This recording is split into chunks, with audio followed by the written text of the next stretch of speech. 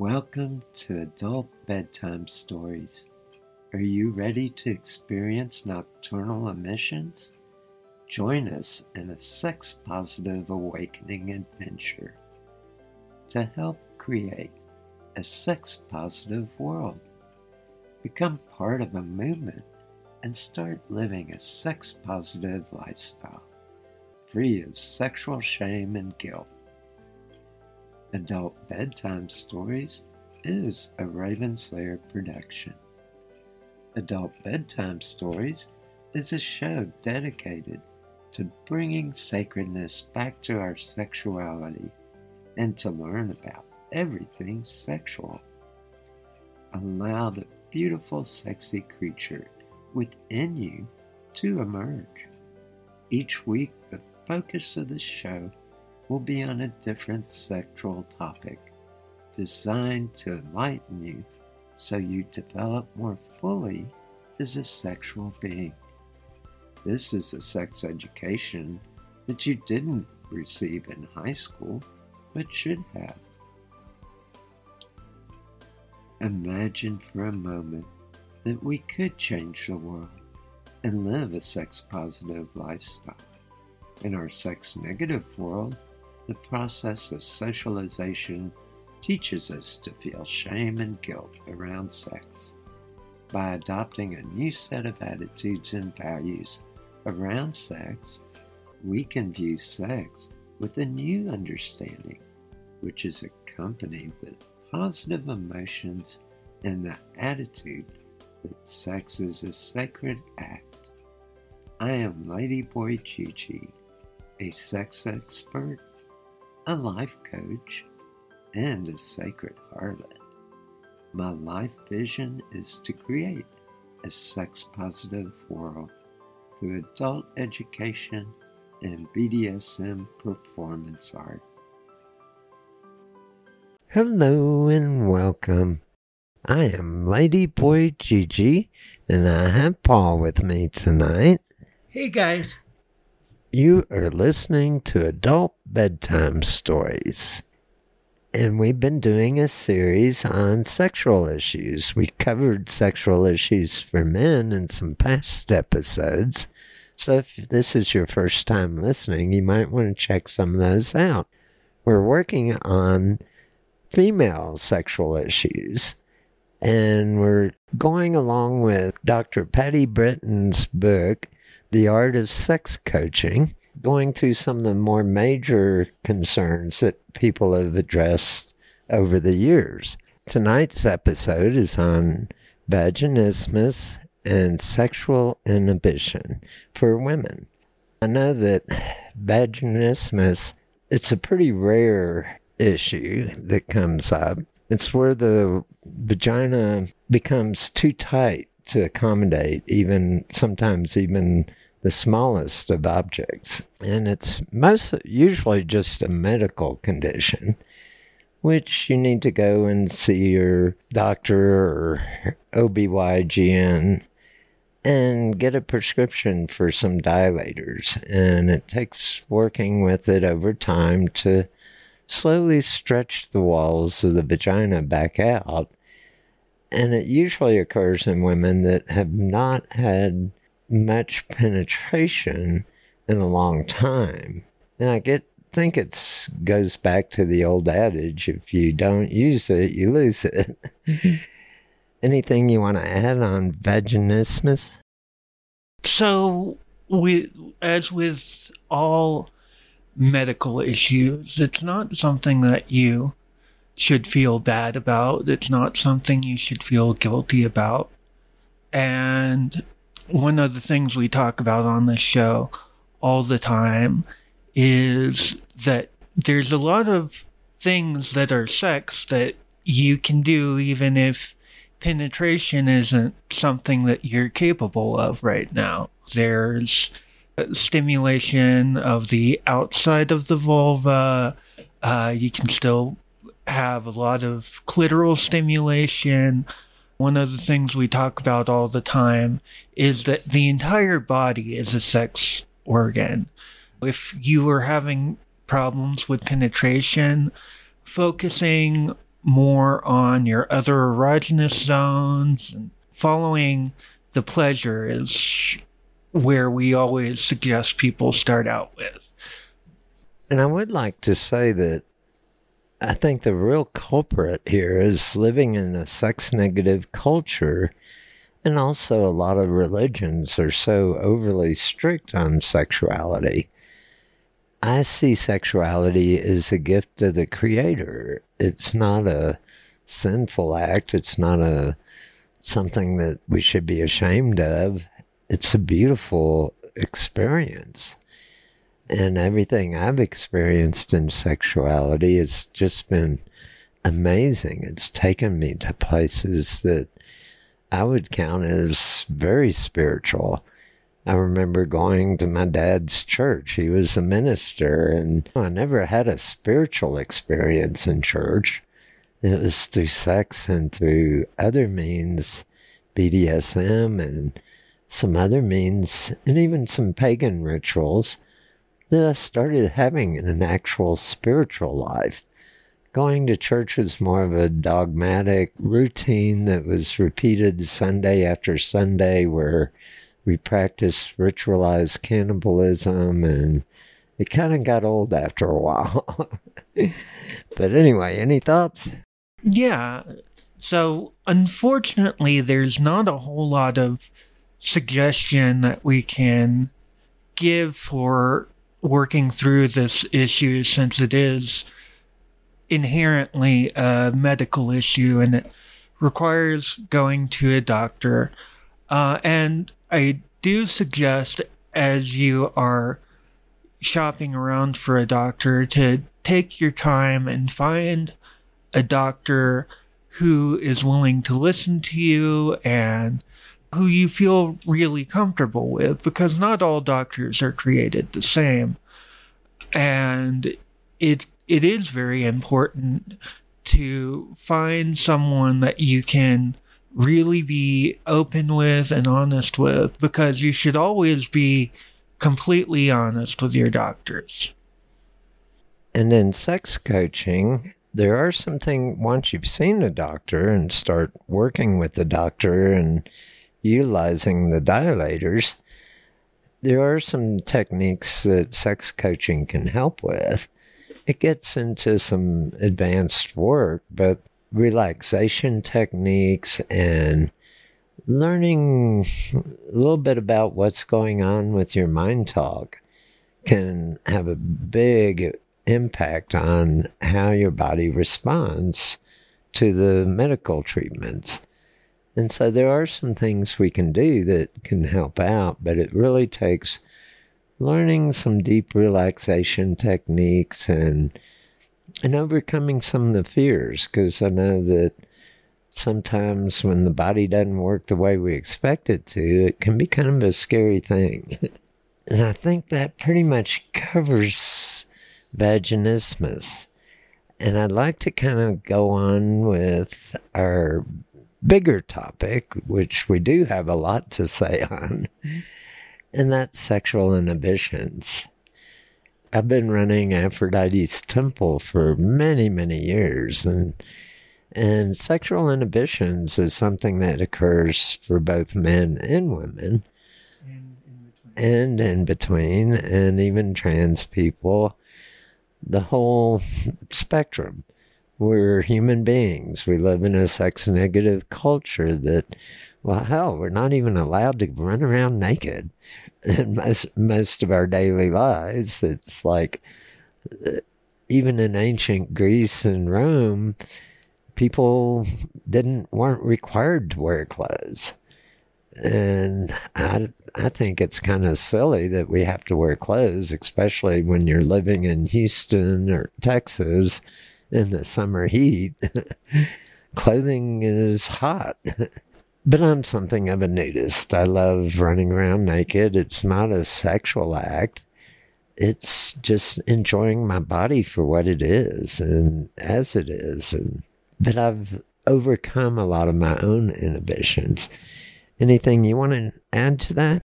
Yeah, I think one of the big issues for women or trans feminine people, or I think that in the culture that we live in, there is this weird duality that people are expected to strike, where if you are too sexual of a person, then you are labeled as a slut, you are labeled as promiscuous and dirty, and there's so many negative connotations with that. But if you go in the other direction and you always cover up your body and you're not a very sexual person, well, then you get labeled to be a prude, and people tell you that you're gonna be a spinster for the rest of your life, and you get this reputation of being cold. And so really there's no winning. And I think with that going on, it's really not surprising when women, trans feminine people don't know how to embrace their sexuality, because they've been told that you're supposed to embrace it, but also you're dirty if you embrace it, and there's no winning. One of the things I love about Betty Dobson's work is she really helped women learn about their vulvas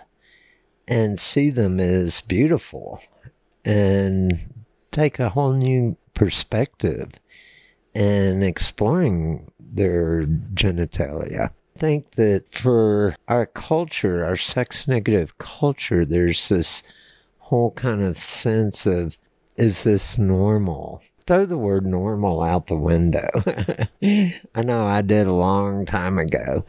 It's like everything in sex is normal. If you're thinking, oh, what I want to do is kind of weird and different, believe me, there's thousands, maybe hundreds of thousands of people that have already done it and practice it on a regular basis.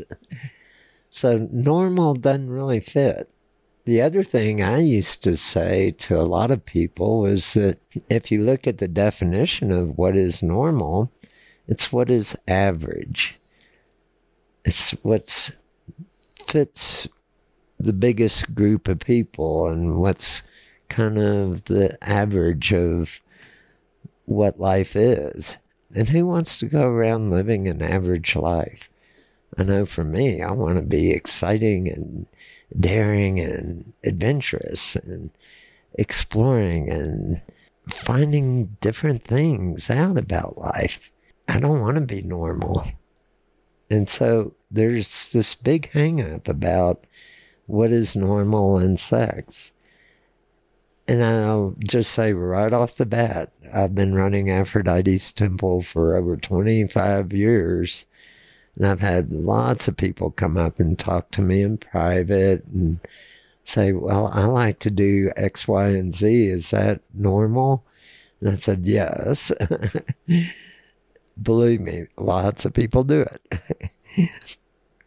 I'm not going to specify exact conversations I've had just to protect people's anonymity. But I do like to let people know that in my case, at one point I had a kind of a hang up around anal play and anal sex. I thought, ooh, this is kind of weird, but I was so fascinated by it.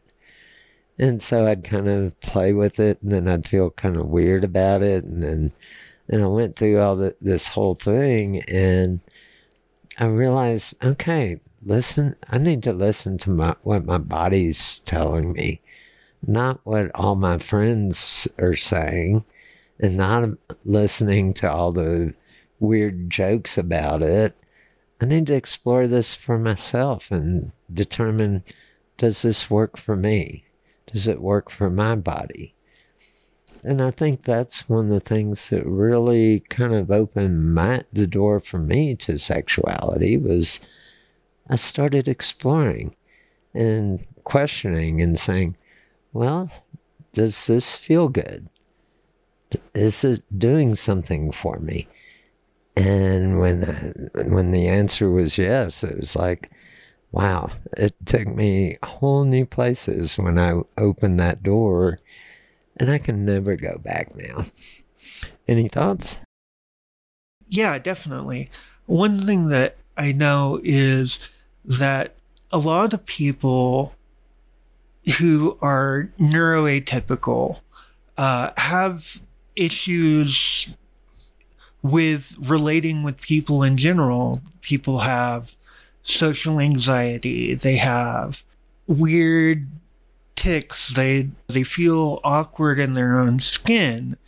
And if you have problems even talking to other people, it is very difficult to take the next step and embrace your sexuality and have sex with people and overcoming that. And I think that that's one of the main problems that a lot of people deal with, is having just a generalized social anxiety and a generalized discomfort in their own skin. And I think that a lot of times people will focus on trying to like overcome their sexual hangups without really dealing with the underlying issue of like not feeling okay in their own skin and feeling a little weird in their own skin. And this can be really compounded by things like body image issues, by weird religious upbringing, by disability. There's all sorts of things that can compound the issue. And I think that one good first step is finding a group of comfortable people and really working on, you might not be able to overcome your social anxiety with everyone, but you can probably find a small group of friends to start practicing feeling more comfortable in your body. And I know that one of the things I've found with people with body image issues, for example, is if you're feeling unattractive or if you're feeling issues, a lot of people don't realize that you can ask your friends like, hey, right now I'm feeling unattractive. Will you tell me the things that you think are attractive about me? You can actually ask for validation, and it is okay. And it is it is an okay thing to ask of your friends, and your friends will generally be more than happy to give you that validation. But a lot of times they won't realize how much you need it until you tell them, like, hey, I'm dealing with these issues and I could use, occasional validation, especially out of nowhere. And I think that can help quite a bit. It's interesting you bring up body image healing, because that's one of the video training films I've been kind of revising a little bit and working on to make it a little bit better. But it's a very powerful tool. And I know it's, especially for women, a lot of times having sex, it's easy to get lost in all the mind talk and all the mind chatter, and especially around body image issues. Everything from making sounds while having sex, and sometimes even having those farty noises coming out of the vagina while having penetrative sex. That can be kind of a weird thing if you're not familiar with it. And believe me, it's very common for that to happen. When the penis is going in and out, it's forcing some air in, and it's going to come back out. It's not a fart. It's just the way the pussy works. when you're having intercourse. Probably also means that you are giving good tight squeezes on that penis that's within you, that's trapping the air inside and it's forcing it out. And that can feel very good for your partner, to have it be a little on the tighter side. Practicing PC muscles can help also. Learning how to work with your body, and I think that's one of the issues that Betty Dodson came up with, was that not enough women know how their sexual organs work and how to work with them. And I think becoming more familiar with your vulva, all the parts, and learning more about how you're designed can be so beneficial, and realizing that vulvas come in all shapes, sizes, and colors. They are beautiful. I haven't ever seen one I didn't like. I think another important step in overcoming sexual inhibition, particularly if you are a person that has issues around social awkwardness or things like that, is first getting comfortable pleasing yourself and masturbating and having a rich sex life that doesn't involve a partner.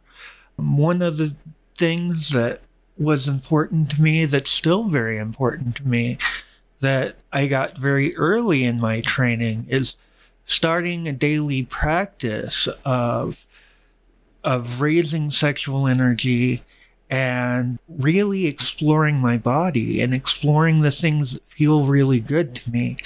One of the things we talk about a lot on the show is how when you take the time to pleasure yourself and figure out what your body likes and what it responds to, and how you like to be caressed, how you like different erogenous zones to be stimulated by yourself, then you are able to tell a partner the things that you like and what you really enjoy.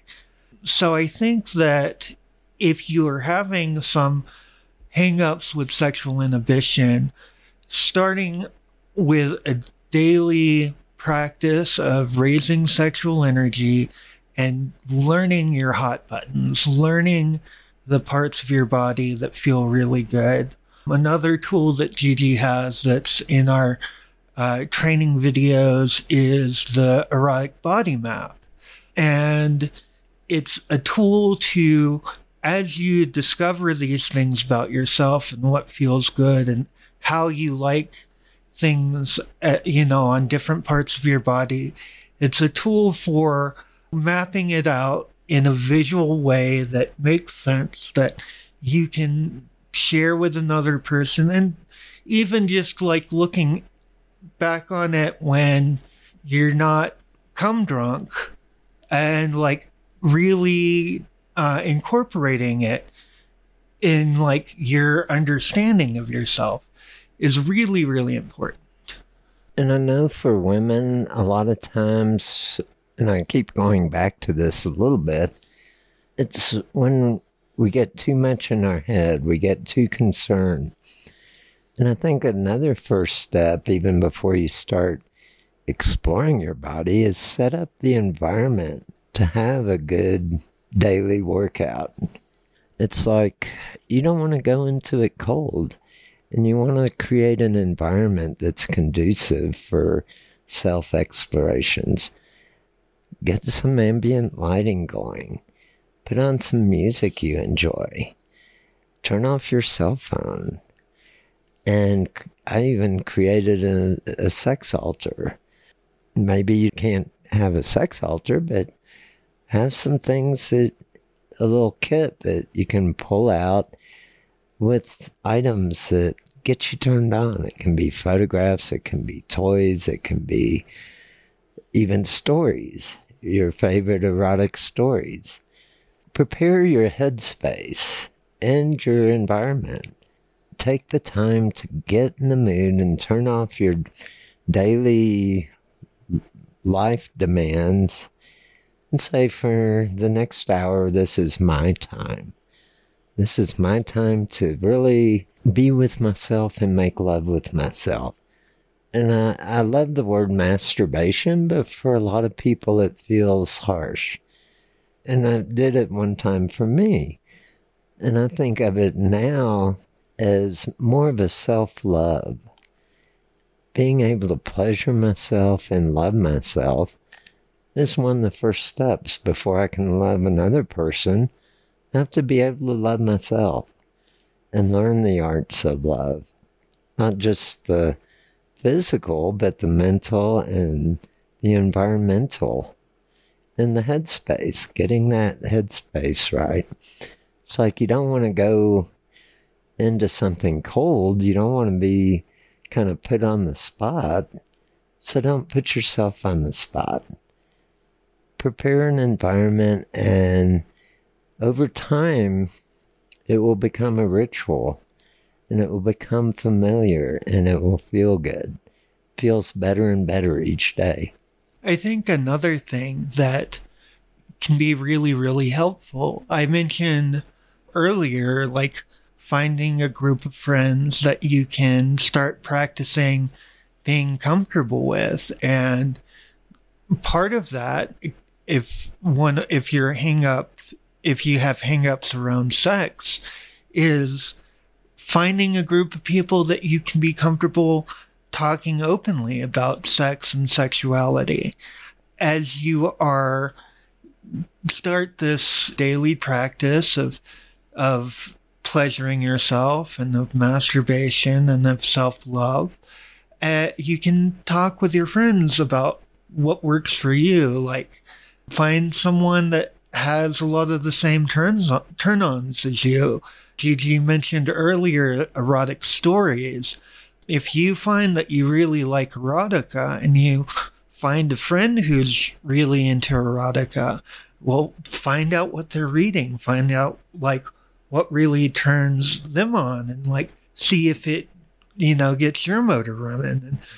And I think that the more you open up about sex and sexuality with a group of trusted people, the easier it becomes because for a lot of people, like, they just kind of shut down when the idea of sex even comes up. And if you can get comfortable talking about it with people that you trust, that are close to you, I think that it can really start to open some doors for you and can start to make it easier to think about sex and, like, get used to just sharing your sexuality with another person. And I think that can be a very important step in the process.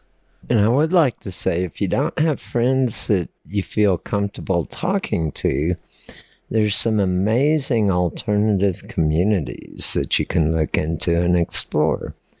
Everything from Burning Man events to pagan events to BDSM play parties, or even just gatherings. The bisexual movement, join a bisexual group. If you're bisexual or bi-friendly, maybe you're non-binary and want to learn more about, well, how can I express myself as a non-binary person? Finding some of these alternative communities, they're all over the place. You can search online and find some that are local. Reaching out and finding a group of people that is similar to where you are really helps build a bridge to breaking that ice and making things more comfortable and more, I'm not sure the word, but more conducive to opening up with each other and being able to share. Because when we have something in common, it's a process. And that's one of the things I learned from reading The Little Prince.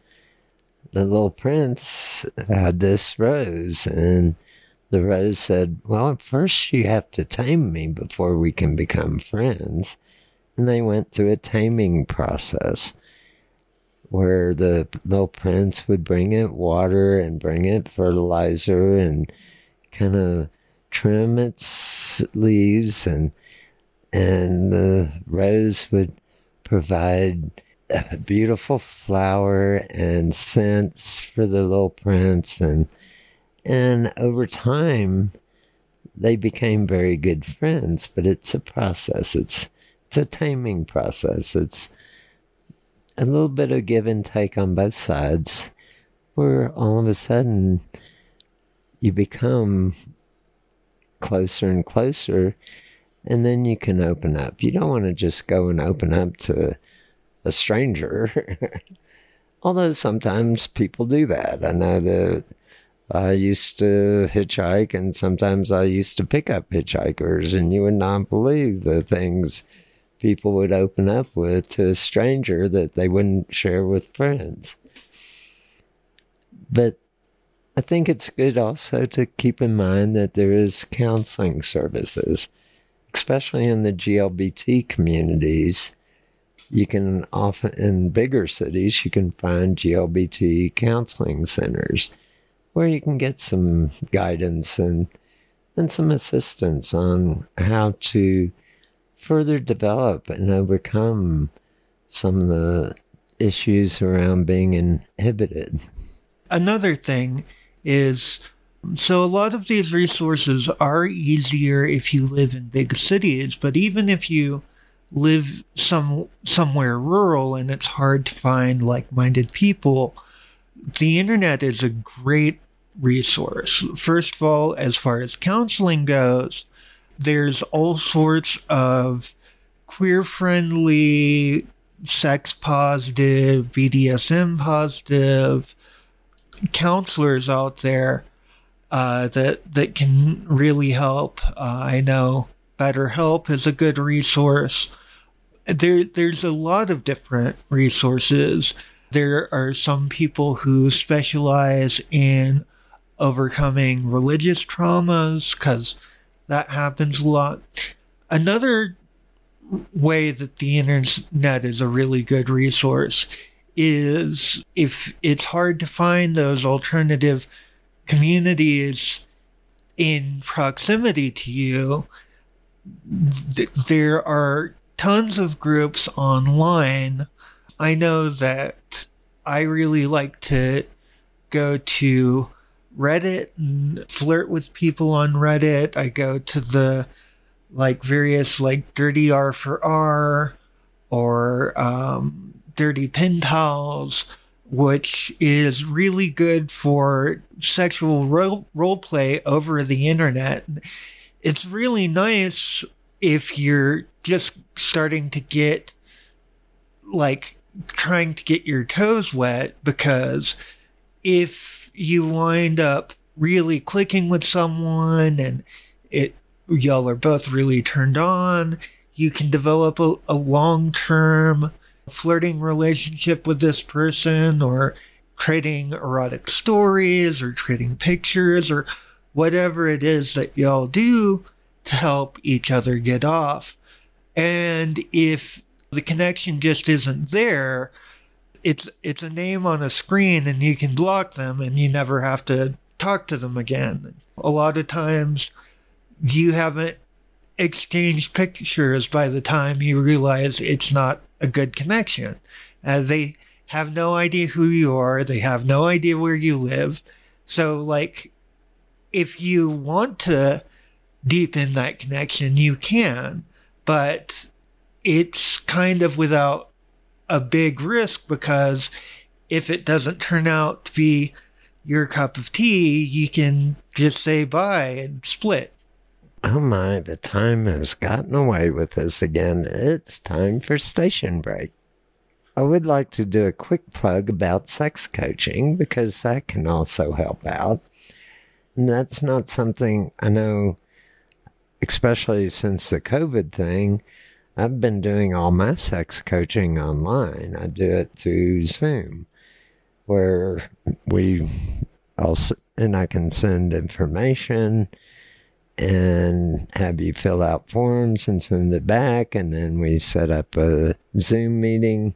So sex coaching is one avenue that can be very beneficial. And it's not just me doing sex coaching. There's a lot of sex coaches out there, and more being trained every day. Because the world is changing. We're moving out of the dark ages of sexuality and into an age of sexual enlightenment. And it's happening all over the world. Come and visit my websites. I have a lot of information there, and the first one is ravenslairleather.com. And there you can find training videos, you can find information. Then I have my sex coaching website, which is ggwilbur.com. That's 2 G's, WILBUR.com. And there I have everything about sex coaching and more training videos and even some information about how sex coaching works and what it's all about. And I do want to give a little warning, because a lot of mental health professionals are not trained one bit in human sexuality. They're trained more on counseling in the mind and the emotions. I've come from a background of being a counselor. I was a social worker for over 15 years professionally. So I know what counseling can do and what it can't do. And I know that where the training is and where it isn't. Shop around and make sure that you're getting a good sex coach that's well trained. Anybody can get online and say, oh, I'm a sex coach because I've got all this experience. Well, it takes more than just experience. You need to really, I've studied 1.5 years on sexology and on sex coaching and learned a lot of information about the sexual body for both males, females, trans, you name it. We went through a lot of training. This is training that a lot of doctors even don't get. They get training on the physical body and on disease, but not on sexuality. So it's really kind of shocking how little both the mental health fields and the medical health fields are lacking when it comes to sexuality. Anything you want to add to Station Break? Yeah. Well, first of all, you mentioned the ravenslairleather.com website. Gigi has a site specifically for sex coaching, and that is at ggwilbur.com. That is the letter G, WILBUR.com. And you have a link to the training courses on both, right? Yeah. Both the ggwilbur.com and ravenslairleather.com. There is a link to several different training courses if you want a little bit more in-depth information into different avenues of sex and sexuality. So that's another good resource. Also, if you get a lot out of the work that we do here, you can visit our Patreon page at patreon.com/ladyboygigi and donate whatever you are able to, whatever you're comfortable with. We're not asking you to go hungry or anything like that to help us out. But if you have money to spare and you would like to support the education that we are sharing with people, that's a great way to support our show. And while we're not real active on it, I also have the third website, which is Aphrodite's Temple. And it's at ladyboytemple.com. And basically, we will probably be resuming temple activities next fall.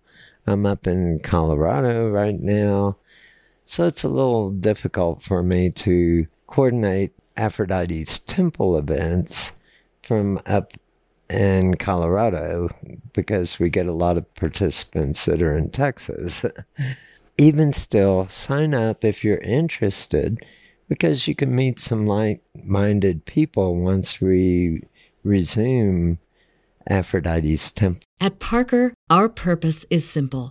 We want to make the world a better place by working more efficiently, by using more sustainable practices, by developing better technologies. We keep moving forward. With each new idea, innovation, and partnership, we're one step closer to fulfilling our purpose every single day. To find out more, visit parker.com/purpose. Parker, engineering your success.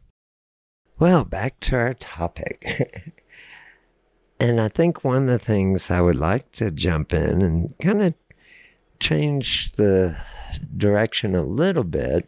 I know that with Temple, running a physical, in-person Aphrodite's temple, at some of the events I take it to, they are clothing optional, and we've had people come into Temple and wearing full clothes and a little bit skittish about getting naked in front of others. And even at one point I had a shower system just right outside Temple, and even there is kind of an open shower. We didn't have any walls or anything around it, and people were skittish about getting naked even in the shower.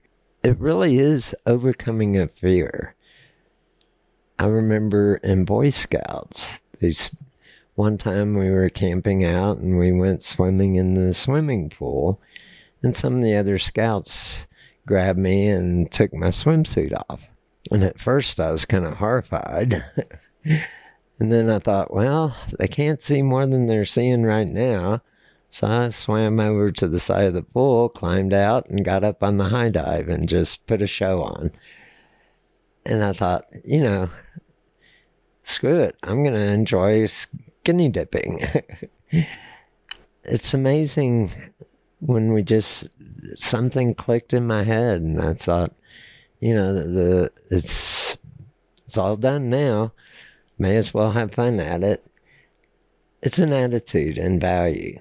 And I think attitudes and values can really transform our lives when we just kind of get over this social conditioning around our bodies and realize that, we're all human beings. We don't have hair designers and makeup artists and lighting experts and set designers and clothing designers following us around, making us look pretty. We are who and what we are. We have the bodies we were given. And to me, they're beautiful just as they are. I think it's in our culture, we've gotten so far away from nudity, public nudity, that we've been taught to be ashamed of our bodies. It's like something that's got to be covered up and protected, but protected from what? Is someone going to see my dick and go, ooh, run for the hills? And I kind of bring that up because when you look at it that way, it's all of a sudden it seems like, well, why am I so hung up on being naked in front of other people? Any thoughts, Paul? Yeah, definitely.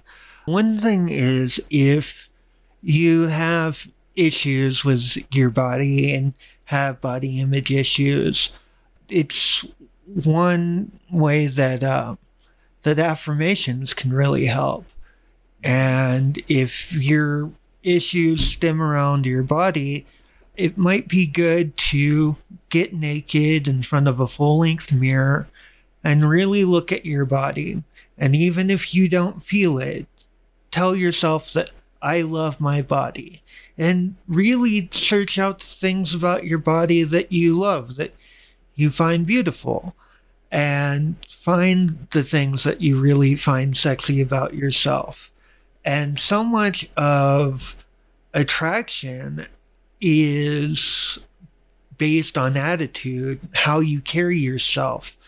And confidence goes a really long way. And if you practice by yourself in front of a mirror, being confident and naked, then when it comes time to be naked in front of other people, whether that's at a public event like a burn or pagan festival or some of these alternative communities that we talk about, or with a partner or a friend with benefits or a one-night stand or any number of things, if you have that practice, standing in front of a mirror and telling yourself that you're beautiful and finding the things that you find beautiful about yourself and practicing carrying yourself with confidence.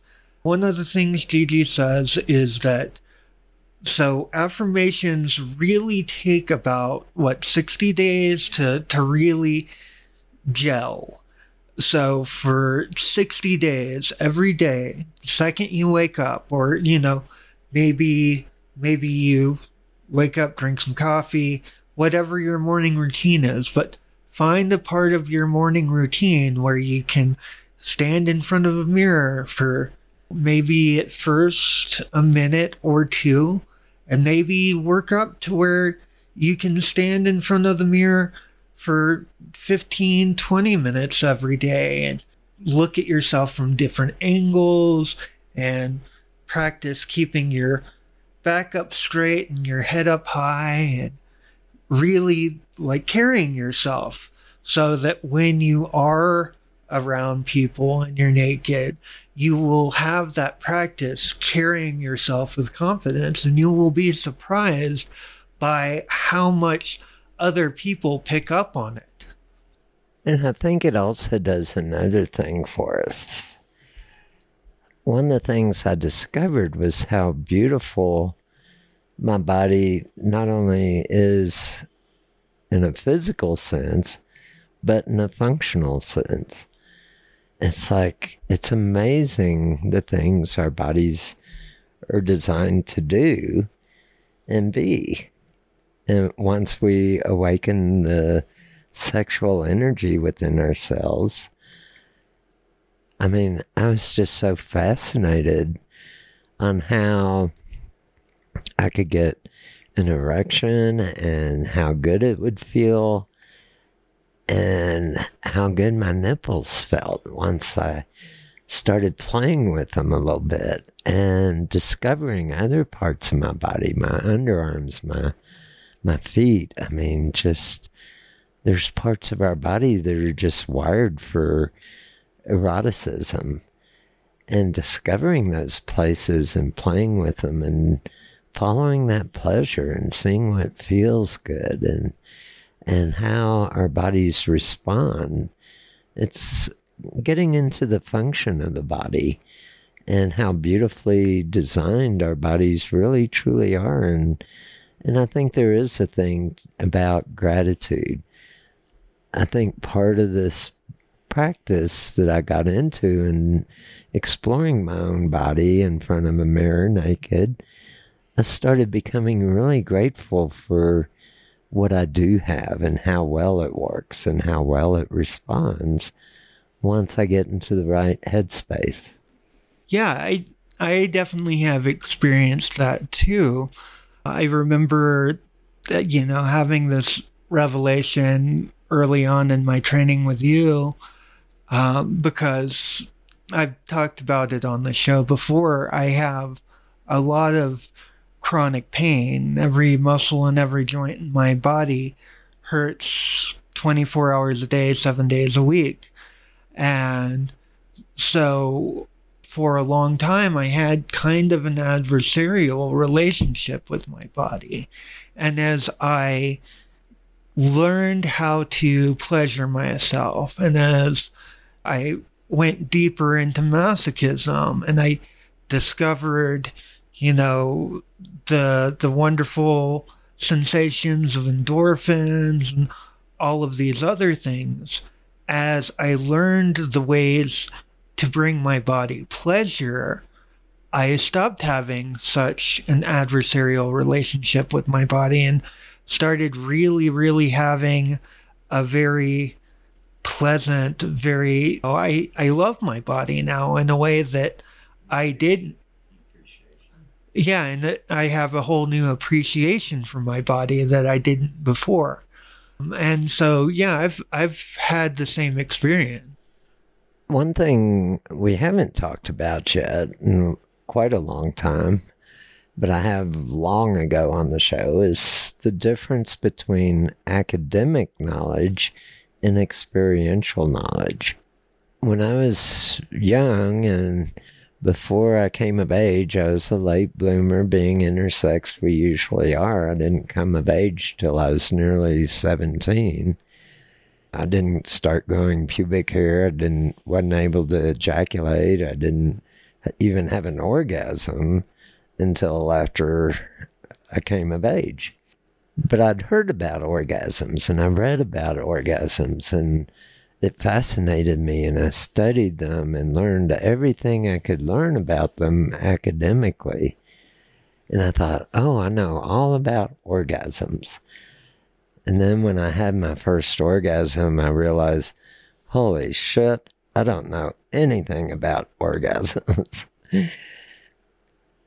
When you can experience something, it takes you to a whole different level. It's hard to put into words exactly.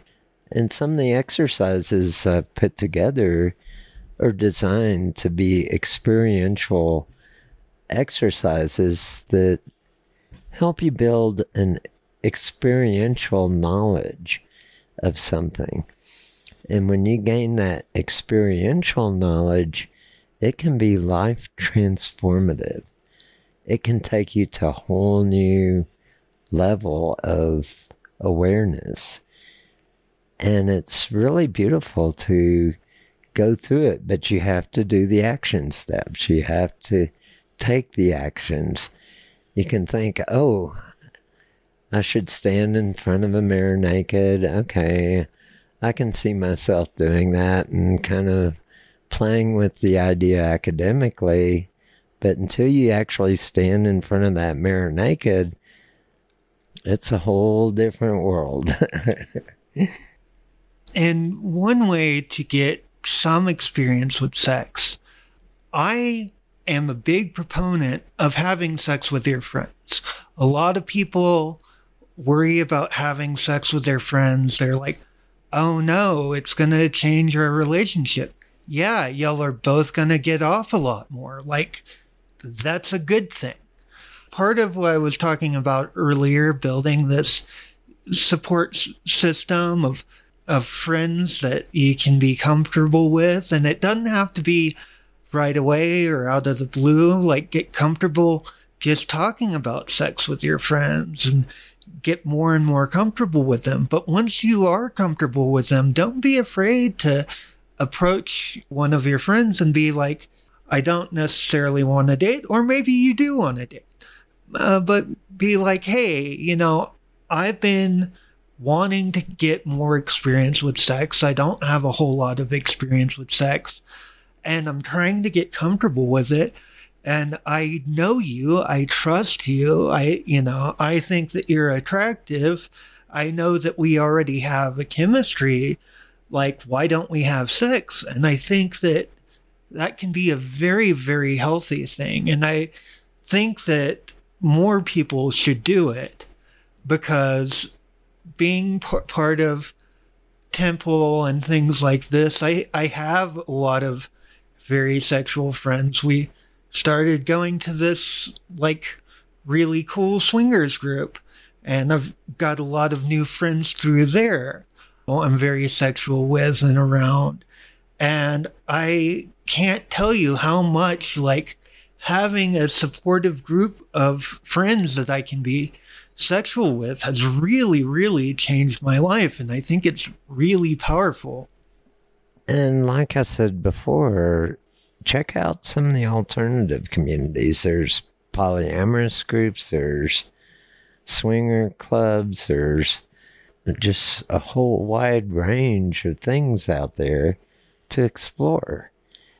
And that can also help with finding kindred spirits, people that you feel a connection with. It's like, I know I felt so disconnected growing up because nobody was like me.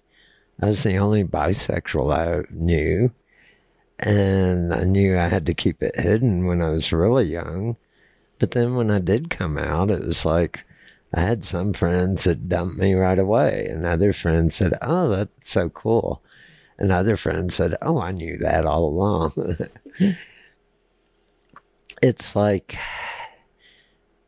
I felt such a weight drop off of me once I did come to terms and be who I am, and not try to hide it. It was like I was spending so much energy covering it all up and trying to fit in that I really lost track of developing who I am as a person and becoming the rich and beautiful person that I've become now. One of the things I learned being dyslexic and ADHD is that, yeah, I have certain talents, but I also have certain areas that I am like, it's a waste of time for me to even try to do certain things. The ADHD and dyslexia and a whole wide range of other learning differences that I have, I could spend years trying to become just barely proficient, just enough to get by, or I can look at where I'm really gifted and focus my attention on developing my own gifts and really excel and become the vision of who I want to be, not what I should be or what others think I should be, but be the person I want to be. And so you might want to look at, where do you want to go in your life? I can't say that it's going to be the path I took. In fact, I doubt it would be. But there may be something to opening up your life and really refocusing on, who do you want to be as a human being, as a sexual human being? And where do you want to go with your sexuality? And really exploring that and questioning it. These are deep questions to really ask yourself, what do I want to experience while I'm here? And that can be such an amazing experience to go through, to open those doors and explore it a little deeper.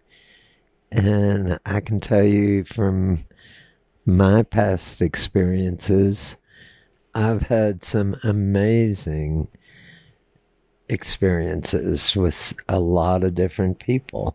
And I decided early on I was not monogamous. It didn't work for me. Maybe you are, and maybe it does work for you. Maybe you need to find that one and only partner, and that's okay too. I'm not saying be one thing that you're not supposed to be. Be who you are. Be authentically yourself. I think another thing that a lot of people get caught up in, unfortunately, we get in different media and things like this, we get this message that sex and flirting, it's this game and you have to be witty and you have to just like flirt in a way where you are each slowly like bringing a little bit more and a little bit more and you know, turning up the heat a little. And, you know, in movies, like, everyone's so suave and they just say the perfect thing at the right time. And it seems like that's how people are supposed to wind up having sex. And what I have found is simply stating my desires and what I want and being very blunt and very clear, like, hey, I think that you are very attractive. I would like to have sex with you. Would you be interested in having sex with me? It doesn't have to be more complicated than that. And like, sometimes like it will really take people aback, like how forward you are. But like a lot of times that works out in your favor because people aren't used to people being confident like that. They aren't used to not having to play these games and just like, oh. And, you know, one of the important things about like being this open and blunt with your sexuality, you need to have like developed a like rapport, a connection with a person, and whether their answer is yes or no, you continue to like keep that connection going. And even if like the answer is no, you take rejection with grace and you still just connect with them and vibe with them and be a human being with them. And if your friends, don't really let it affect your friendship. And sometimes that they're taken aback at first and they say no, but then they go home and maybe they think about it and they're like, actually, maybe I do want to. And so I think that is really important. When someone says no, I don't take it as a rejection specifically. I take it as, okay, it's not the right energy for us here and now. And it's a subtle attitude shift. It's probably better that they say no if it's not the right time and place for them. That may come later, it may not. It may never come. But getting the answer gives me some good information of, okay, they're not interested. Let's take them off the quest, so to speak, and let's look where there might be more beneficial responses. So I don't look at no as a rejection. I look at it as a guidance system to help me stay on track with my mission of, hey, I want to get laid. It feels good. And I want to get laid with someone who wants to get laid, because I don't want to do it with someone that's all tense and not into it. And so a no can be a good thing. It means it's not time. It may never be time, but at least now I know that, and I can go and find the person or people that it's a yes, and they are enthusiastically yes, and authentically yes. And that's a much better find than I'd rather go through 100 no's and find one authentic yes than to take a no or unsure and kind of fumble around and find out, oh, this isn't working at all. So no can be a positive thing, believe it or not. Oh my, we're at the top of the hour. The time flies. Any closing thoughts and anything you'd like to kind of wrap the show up with? Yeah, I think that with all of the things that we're talking about, I know in this 1 hour show we've given a lot of advice, and it might seem really big, but don't worry about it and take it one step at a time. You don't have to get there tomorrow. It's a process, and with any process, you've got to go with the process and let it unfold organically and really just happen as it does. And I think if you listen to the show and take some of the advice and start with baby steps and go a little bit further and a little bit further, you will find that each day you find a little bit more competence, and each day you might learn a sexual trick here that you really like while you're masturbating. You might feel yourself growing more confident through affirmations. You might forge some friendships that may eventually lead to good partners to have in the future. And little by little, you gain in confidence and you gain in being comfortable in your skin, in your body, and around the concept of sex. And as you do this little by little, you'll find that before too long, you will be a sexually confident and assertive and powerful person. I think for me, I know that I have a very feminine side, and I know the stuff that a lot of women go through with sex. It's different for women than for men. And it can be very difficult, and there's a whole different set of things that can get in the way. And I think that part of the process is to learn to trust in yourself first, and to love yourself first, and to explore and really become balanced in who and what you are. And then once you do, people are going to be attracted to that. And some of those people you'll be attracted to, some you won't. I know that happened with me. There's people that came up and said, "Ooh, I want to have sex with you." Or, "Let's go on a date." And I said, I'm not really into it with you. I'd rather stick with being just friends. And that's okay. And then there's others that, oh boy, that was amazing. And I guess part of what I'm saying is that it really is this energy we project when we can't really spend time with our own bodies. People are going to pick up on that energy.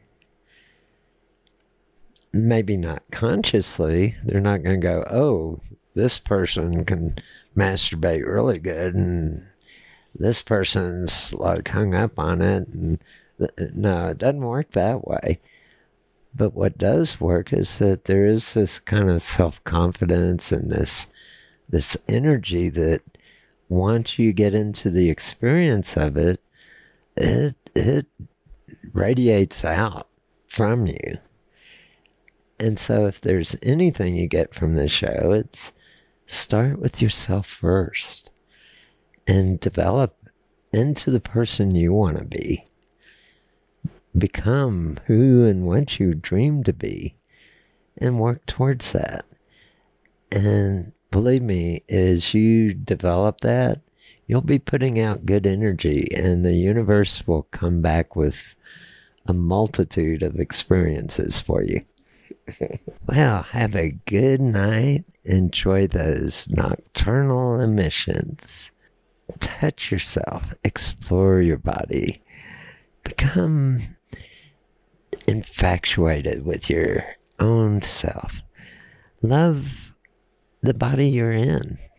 Discover the pleasures and the things your body can do for you. It's really a beautiful experience. I know I've gone so high on pleasure, and I've actually had out-of-body orgasms. There's a spiritual side, there's an energy side, there's a physical side, there's a mental side, and there's an emotional side to all this.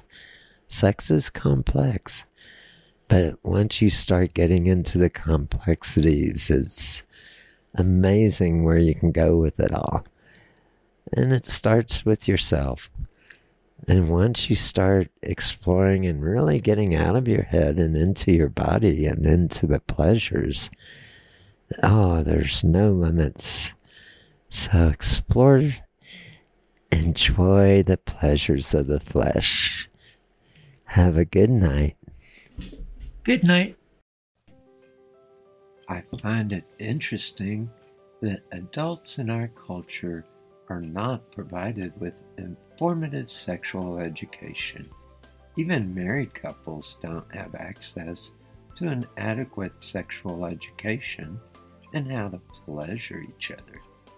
It's assumed that somehow we will instinctively know all that we need to know about sex. I don't know how you feel about this, but I think there's a better method. I would like to invite you to join me in developing a sex-positive lifestyle with freedom of sexual expression between consenting adults. Join us each week to learn everything sexual. Add your comments about the show and any suggestions you have for future show topics. We would love to hear from you. Be sure to subscribe to the show so you won't miss any episodes. This concludes this edition of Adult Bedtime Stories. Are you ready to experience nocturnal emissions? Sex is the final frontier, so explore everything sexual.